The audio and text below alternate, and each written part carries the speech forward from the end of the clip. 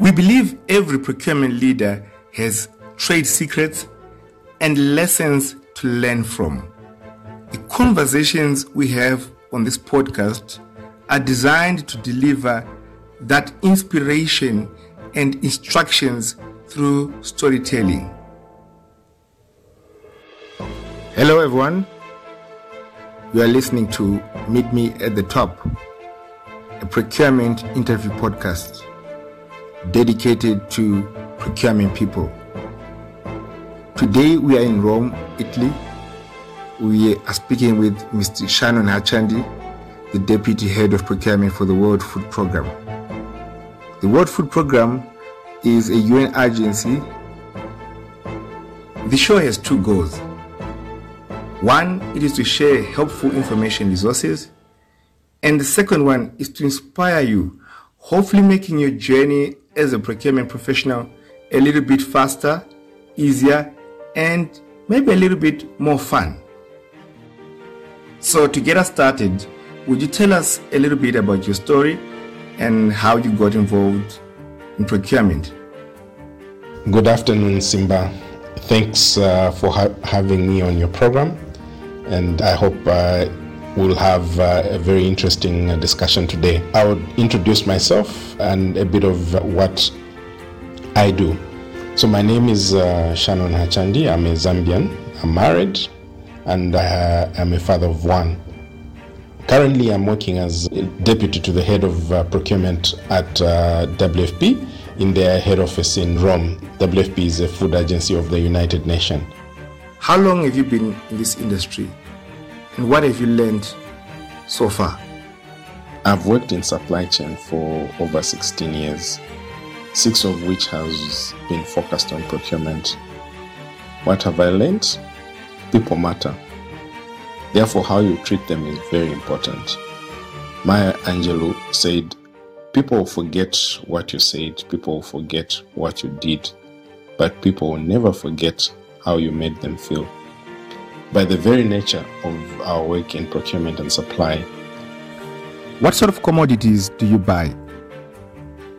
So we procure, ship, and distribute over 4 million tons of food. Now, this 4 million tons of food includes cereal, things like maize, rice, pasta. You also have pulses, things like beans, and then you have oil. Mostly we buy vegetable oil, but there's also sometimes palm oil, which is very rare, and then salt, sugar, and other specialized nutritious food that are meant for supplementary feeding.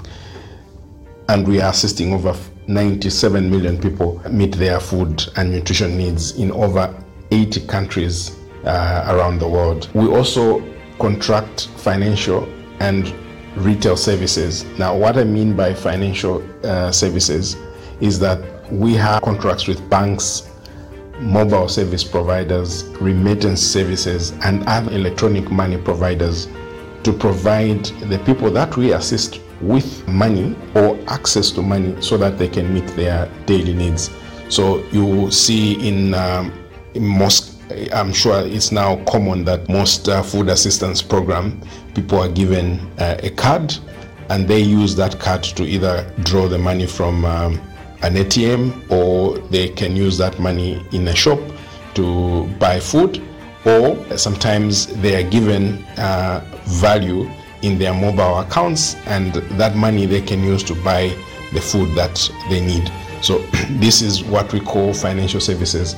Attached to that is retail service. Retail service is usually a program that is run on the retailers based on a voucher program. So a voucher is a value that is either provided as an electronic card or a voucher, an electronic voucher which can be redeemed at the shop. So the shop will be contracted by us to say when the particular recipient comes with that particular voucher, he would be able to collect or buy food using that value that is there up to the value that is on that card.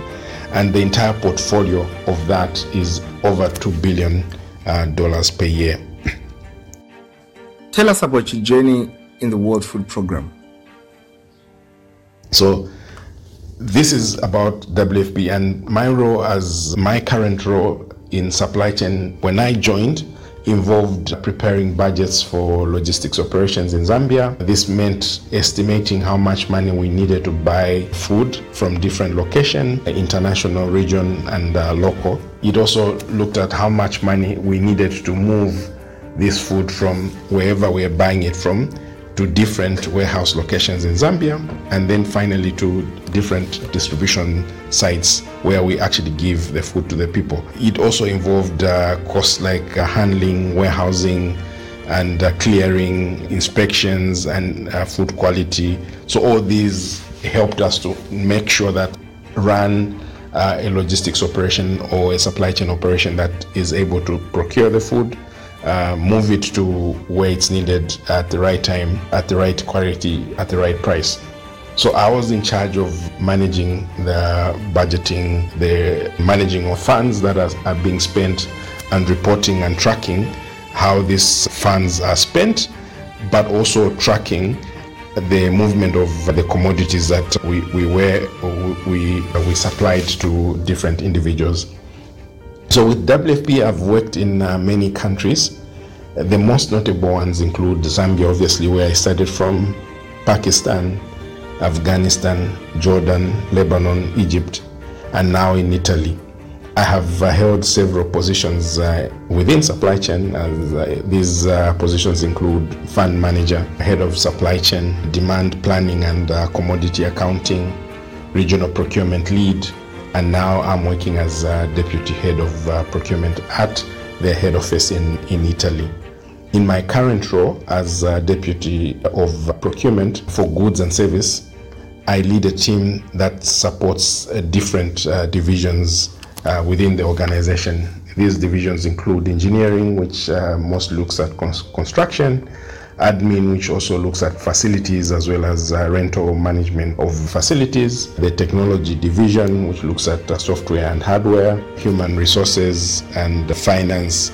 So these are some of the functions that I manage, and also the bit where we actually look at financial services. This is the contracting of banks, mobile money, remittances, and cash, as I explained earlier on for our cash programs.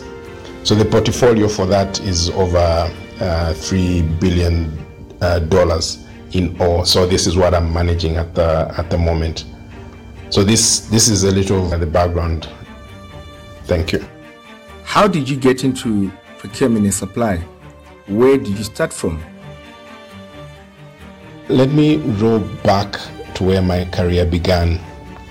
I started working in Zambia as an accountant for a clearing and forwarding agency right after I finished my accountancy studies. I worked for 2 years, or about 2.5 years, as an accountant, and in this role, my job was to oversee their bookkeeping system. So what I mean by that, I used to record financial transactions of the firm, which included accounts receivables, or simply those things that, or the amount of money that is owed to the company, as well as accounts payables, or the amount of money the company owes to other people. I used to do bank reconciliations. I used to produce financial statements reports that a company is mandated to produce to show its profit, loss, or including their statement of assets and liabilities. So after that, I joined a non-government organization as a finance manager, and I worked there for 3 years doing a similar job. It is important for me to give this background because it helps you to understand how I got to where I am now. I started out as a pure finance guy. I had the privilege to work in smaller companies that provided me with an opportunity to learn how organizations operate. It also allowed me to do all sorts of functions such as human resources, which you call HR, procurement, administration. It helped me also get into those leadership positions, which allowed me to look at how policies developed rules, guidelines, developing mission and vision and objectives of the organization.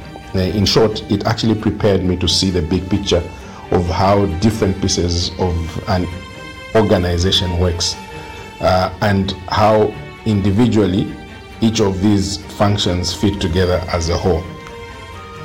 So with this finance background, I started out as a logistics funds manager in World Food Program. So I joined World Food Program with this finance background, giving me an opportunity to work as a funds manager and commodity accounting for the program.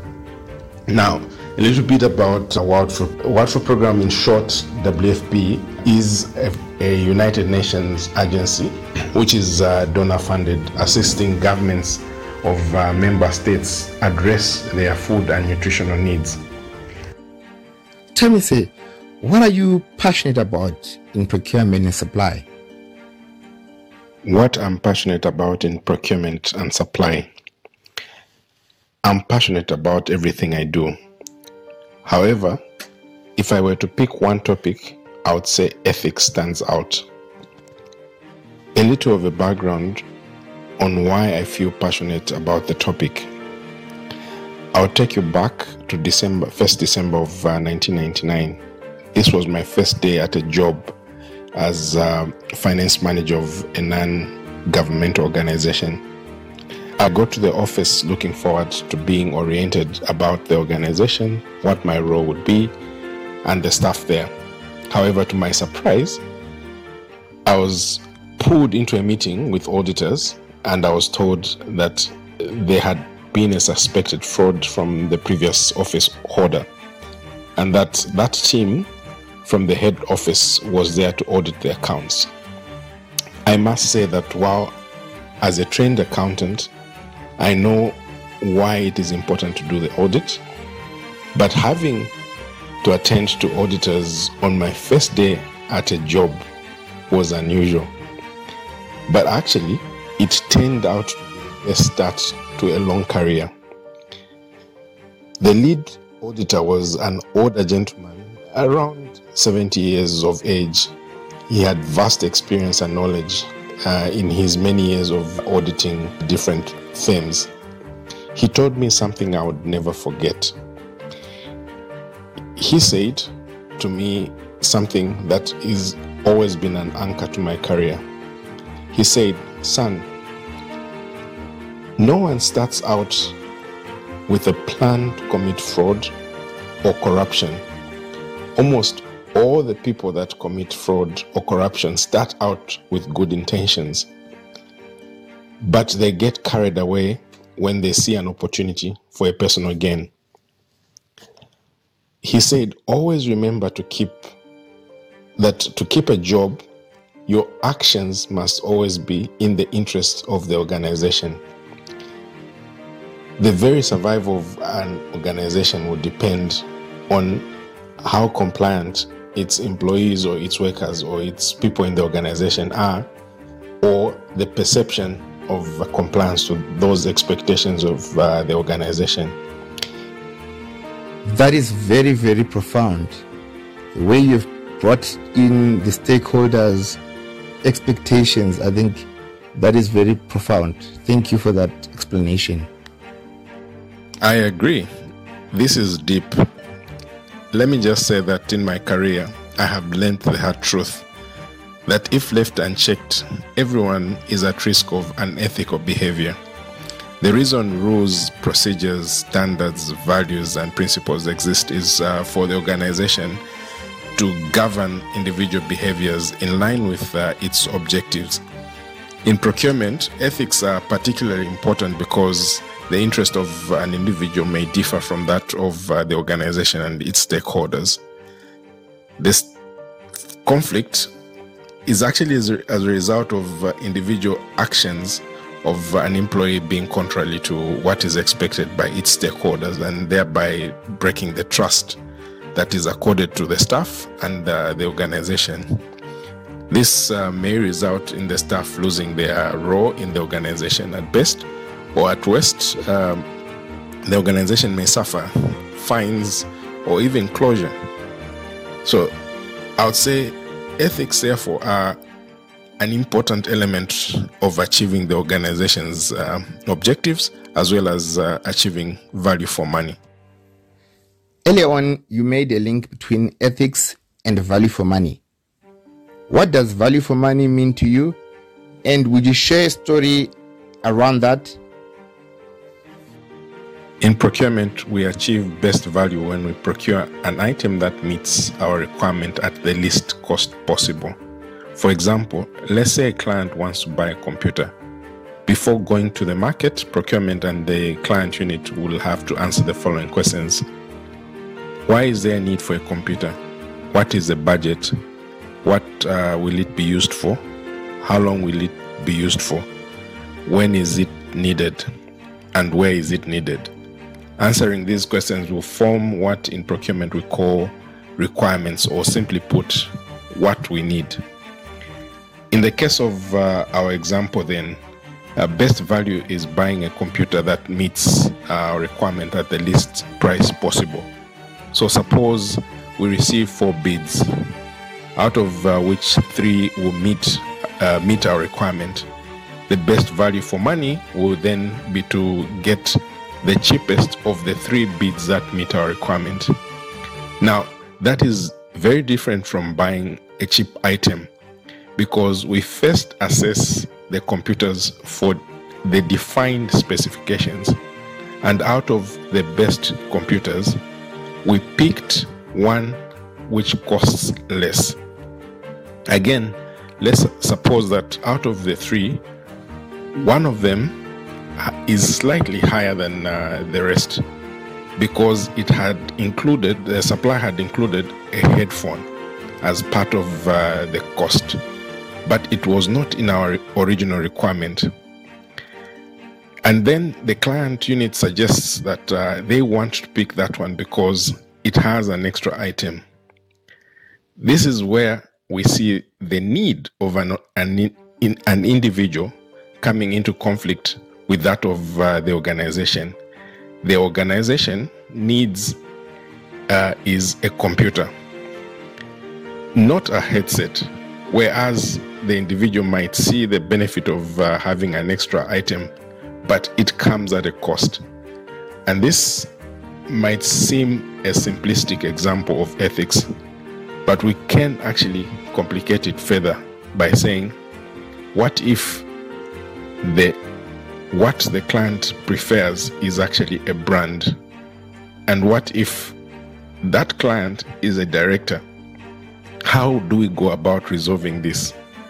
So again, it comes back to what we had already said. We first define what is the need of the organization. Was the brand included in the definition of the needs? And why was it included? If not, then there is a conflict of interest of an individual. And this is how conflict of interest is related to best value for money. Well, they say simplicity is the hallmark of genius.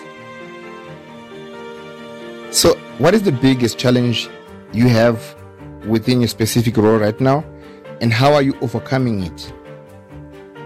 Our biggest challenge is how to clearly articulate the value of a professional procurement function to the organization as a whole, and to assure our client units that making such a change in having a professional procurement function will bring more benefits to them and contribute to achieving their goals rather than being a compliance issue. Professional procurement function. Tell me more about this. What is it exactly? What I mean by a professional procurement function is that instead of being seen to be gatekeepers of procurement rules and an administrative function of buying stuff, we must be a trusted partner that contributes to defining the best sourcing strategy, leading the organization effort to procuring strategic needs, procuring efficiently, supporting achievement of business objectives. This will require us to analyze our business, categorize it into logical manageable areas, and evaluating our competence as a team and see what value we can add to each category. Then we need to work together with our client units. We need to work out a structure that best contributes to the organization's objective. How that structure would look like is something that we need to work with our client units and the people that support us. I know this sounds like a simplistic solution. However, in actual practice, there is more that needs to be done to get us to the right direction of being a professional procurement function that adds value and contributes to the objectives of the organization. So we hear a lot about ethics. My question to you, from what you're telling us, is how do we prevent unethical behavior in practice? How do we prevent unethical behaviors? What I've seen works is advocacy, awareness, as well as training of all the people that are involved in the process of procurement, explaining the rules, how the rules are applied, and ensuring that the rules are applied fairly and consistently, and ensuring that management sets the tone and example of ethical behavior. Procurement professionals, the users of procurement services, the business entities that are participating in the procurement processes all have to be aware of and be cognizant of ethics in procurement. There should be concerned and concerted effort to raise awareness and make ethical behavior part of the organization. Those that interact with its procurement activities. This is one way that we would do to actually help enhance ethical behavior in different organizations. In WFP, I have seen increased effort of bringing this awareness of unethical practices such as bribery, fraud, corruption, money laundering, and human rights abuses such as modern slavery, child labor, etc. Well, that's an eye-opener. What about training in ethics? Ethics is actually a mandatory training for all staff in my organization. And there is also an increased awareness of these practices to our suppliers, including having them as part of our contract clauses governing the relationships that we have with these suppliers. Other requirements that have increased over the years is having things like disability inclusiveness, as well as environmental sustainability practices that promote a different part of what ethics are or what organizations are expected to do and behave in terms of the environment, and also in terms of taking care of vulnerable or communities or groups of people that are usually left behind in economic activities. Thanks. So here you are in Rome, all the way from Zambia, and you're running quite a global operation. It's a lot of complexities. So I would imagine you have a lot of stories to tell us, lessons learned, one or two projects that really captivated your imagination. Would you share one or two of those stories? So a brief description about the project. We had a project that was assisting over 750,000 people have access to food through food retail shops in Lebanon. The aim of the project was to help increase the value for money for the people that we were assisting. We had to contract over 500 small, medium, and large retail outlets through which our clients would use special electronic cards to purchase food items to cover their daily needs. Each client had an allocation of money on their cards according to their family size. So on a monthly basis, that amount was loaded on their card, and they could go to any of the contracted shops and use that card on a point of sale machine, which accepted the card to pay for the food that they got from the shop. As procurement, our role was to ensure competitive selection and contracting of partner shops and the associated bank that was processing the transaction on those cards, to make sure that we get best value for our clients. Soon after we contracted the shops, they increased their prices.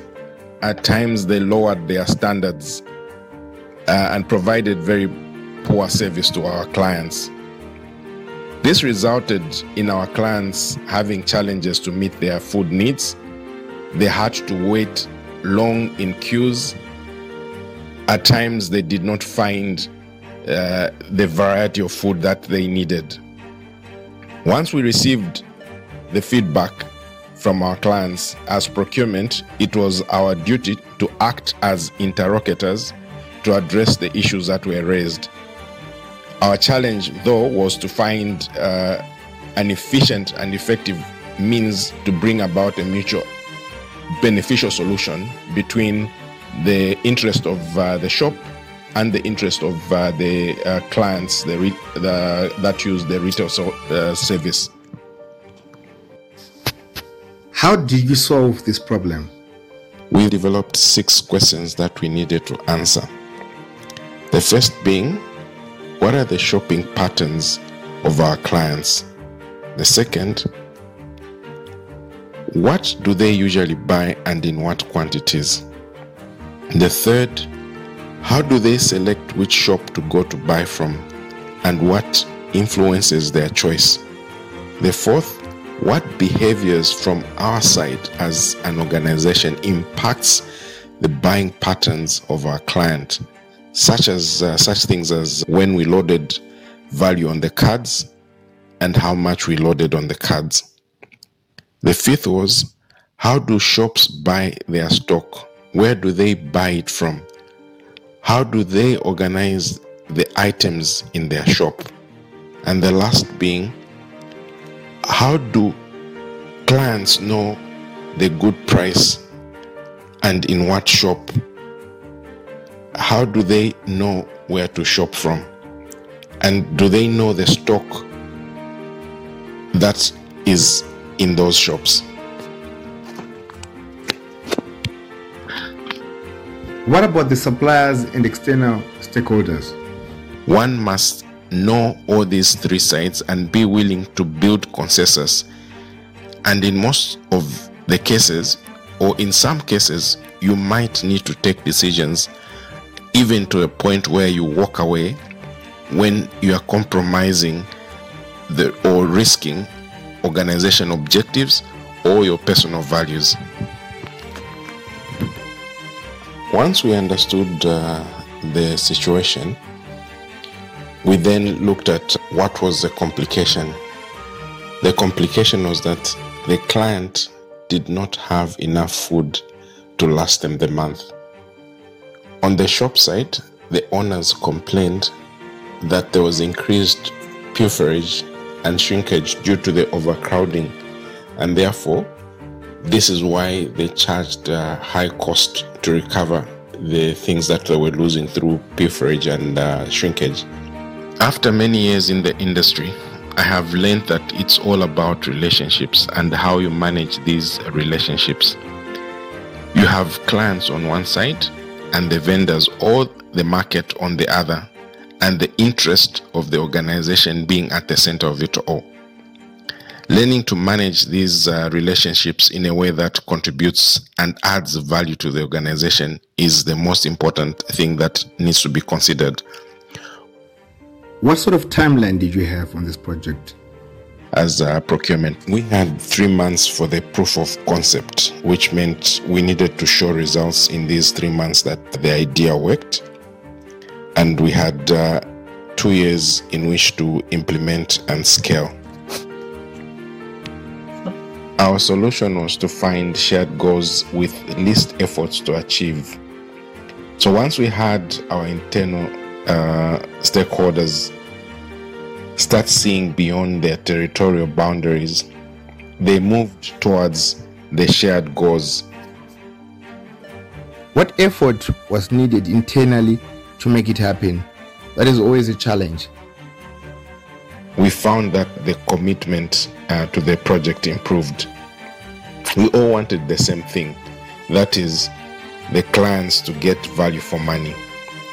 Together with all the internal stakeholders, we developed what we called a litmus test for each proposed option. The test was, does it add to the client getting value for their money? What effort was needed internally to make it happen? It was then easy to find options that we all agreed to. So the lessons that I learned is always find shared goals and work towards that. All these questions and many others helped us to formulate different hypotheses about our problem. From these, we then developed a number of answers, which included the following. I see you're a true master, a deal maker. The first one, we spread out the loading of value on the cards throughout the month so that at any given time, only a few clients were going to the shops. This reduced the overcrowding issue that was associated with cards being loaded at the same time and clients going to the shop at the same time. The second one, we added more shops, and this increased competition, and other shops started giving discounts, and it dropped the prices for our clients. The third one was we used the spend analysis from our clients using the data that was coming from the point of sale machine from the shops to understand the buying pattern and also to understand the varieties that were most bought by our clients. And this helped the shops to stock the right items and therefore providing the right variety of food to our clients.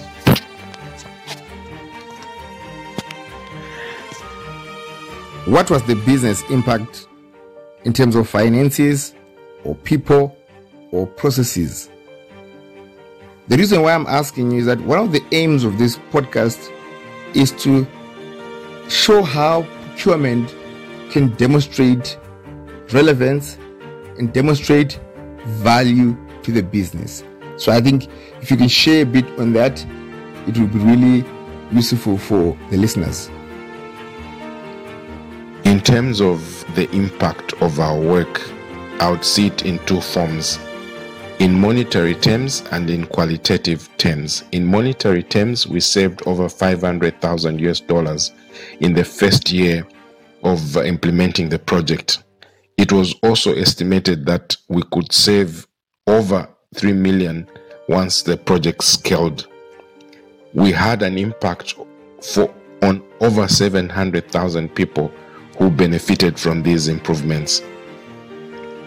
Speaking in terms of qualitative impacts, we had improvements in internal collaboration as well as a responsiveness in the projects that we were doing. This improved the standing of procurement internally within the organization. We were then considered as a strategic partner rather than being considered as people that just buy stuff. What is the one tool you always carry in your toolbox, no matter what project you're working on? Asking questions is one toolbox that I bring to every project that I work on. Being a procurement profession, you act as an interlocutor between the internal client and the market. In addition, you often find yourself traversing through different fields that you know very little about, but you are expected to bring your A game 100% of the time. To perform in such an environment, one should be inquisitive and not be afraid to ask for help from experts in the field. This reminds me of a story of a ship owner who had this ship that could not be repaired. He asked several experts in the field, but none of them managed to find a solution. Eventually, he was referred to this old man who used to work on this ship several years back. When the old man came, he asked what the problem was. When he was told, he said, "Can you give me a hammer?"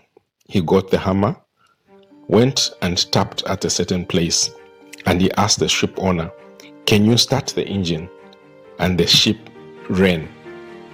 Now, the man was asked to bill, and he said, "For my labor, I'll charge you $1. For knowing where to tap, I'm going to charge you $1 million. I might not be an expert in every single procurement that I do, but knowing what questions to ask, who to ask, how to ask is the value that I bring as a procurement profession. Having the knowledge of rules of the market and understanding the rules of the organization helps me to ask the relevant questions to the client and the market for the benefit of the organization. To solve the challenges that our clients faced, we use the technique called SCQA. This technique is a problem-solving technique which the situation, understanding the facts about the current situation. In this case, we had to sit with our clients, the shop, and our team to try and agree on the facts that we all knew were actually taking place. Then we looked at what was the complication, or rather what changed from what was originally agreed. We then asked questions to help us understand and find solutions to that problem. We later then determined what are these solutions that can answer to the questions that we asked to help us solve the problem. So it helped us frame the way we needed to address the challenges that the clients were facing. In practice, this is how we applied the principle of SCQA. We started with engaging our clients and the shops to understand the issue in detail. We carried out an extensive research of the problem. We were asking difficult questions. We collected information and we listened to both the clients and the shops. We also interviewed other people that used the shop and other stakeholders such as food suppliers and providers of systems that are used to record inventory and sales in the shop. These systems are called POS inventory systems. In terms of continuous professional development, how do you continue to learn to stay on top of things within your role? I am a member of many professional institutes. I also keep up to date with information that is coming out of different publications, annual workshops, and seminars around procurement. I am actively involved in managing procurement activities and procurement teams. So this helps me to keep up to date with different procurement actions that are taking place. What would you say are the 3 most important skills for procurement people right now? 3 skills that I see are important for procurement profession, especially in this day and age, is to have digital literacy. Digital literacy, what I mean is competence in systems and tools for managing procurement, good analytical skills, as well as communication skills. These all form digital literacy. The second one being negotiation skills, which also includes influencing skills. we often have to negotiate with different people that we interact with, internally with the clients and then externally with the suppliers. The last one being relationship management. We have to know how to manage internal relationships and external relationships to be successful. I'm sure there could be lessons that you can learn from a third sector perspective, bringing in the latest ideas and techniques from the private sector procurement environment. Are there any that you are adopting or considering? On your question about what we can learn from private sector supply chain, I would say there are many ways we can learn from them. Perhaps the most notable one is data analytics and how that can support decision making and managing our complex supply chains. My organization has worked with and learned from private sector to develop advanced analytics, applying AI and machine learning to determine the best way to stretch every dollar that we receive so that we can reach as many people as possible. This has been applied specifically to demand planning, route optimization, selecting the right combination of food that provides the required nutrition at the least cost possible. We have also applied blockchain technologies to provide a secure, transparent, and accountable means of transferring benefits to the people that we assist in our cash programs. Thank you very much, Simba, for the honor of hosting me on your podcast, Meet Me at the Top, to discuss various issues facing supply chain professions and providing a few insights from my experience. I have enjoyed chatting with you, and I hope that our listeners have picked on a few things that they can apply in their area of work. Thank you very much. Well, Shannon, thank you for being with us. We have run out of time and we have to come to the end. It's been a pleasure listening to you, talking to you. You've really opened our eyes and our minds. Thank you very much, and we wish you and your team every bit of success. Thank you. Thank you very much.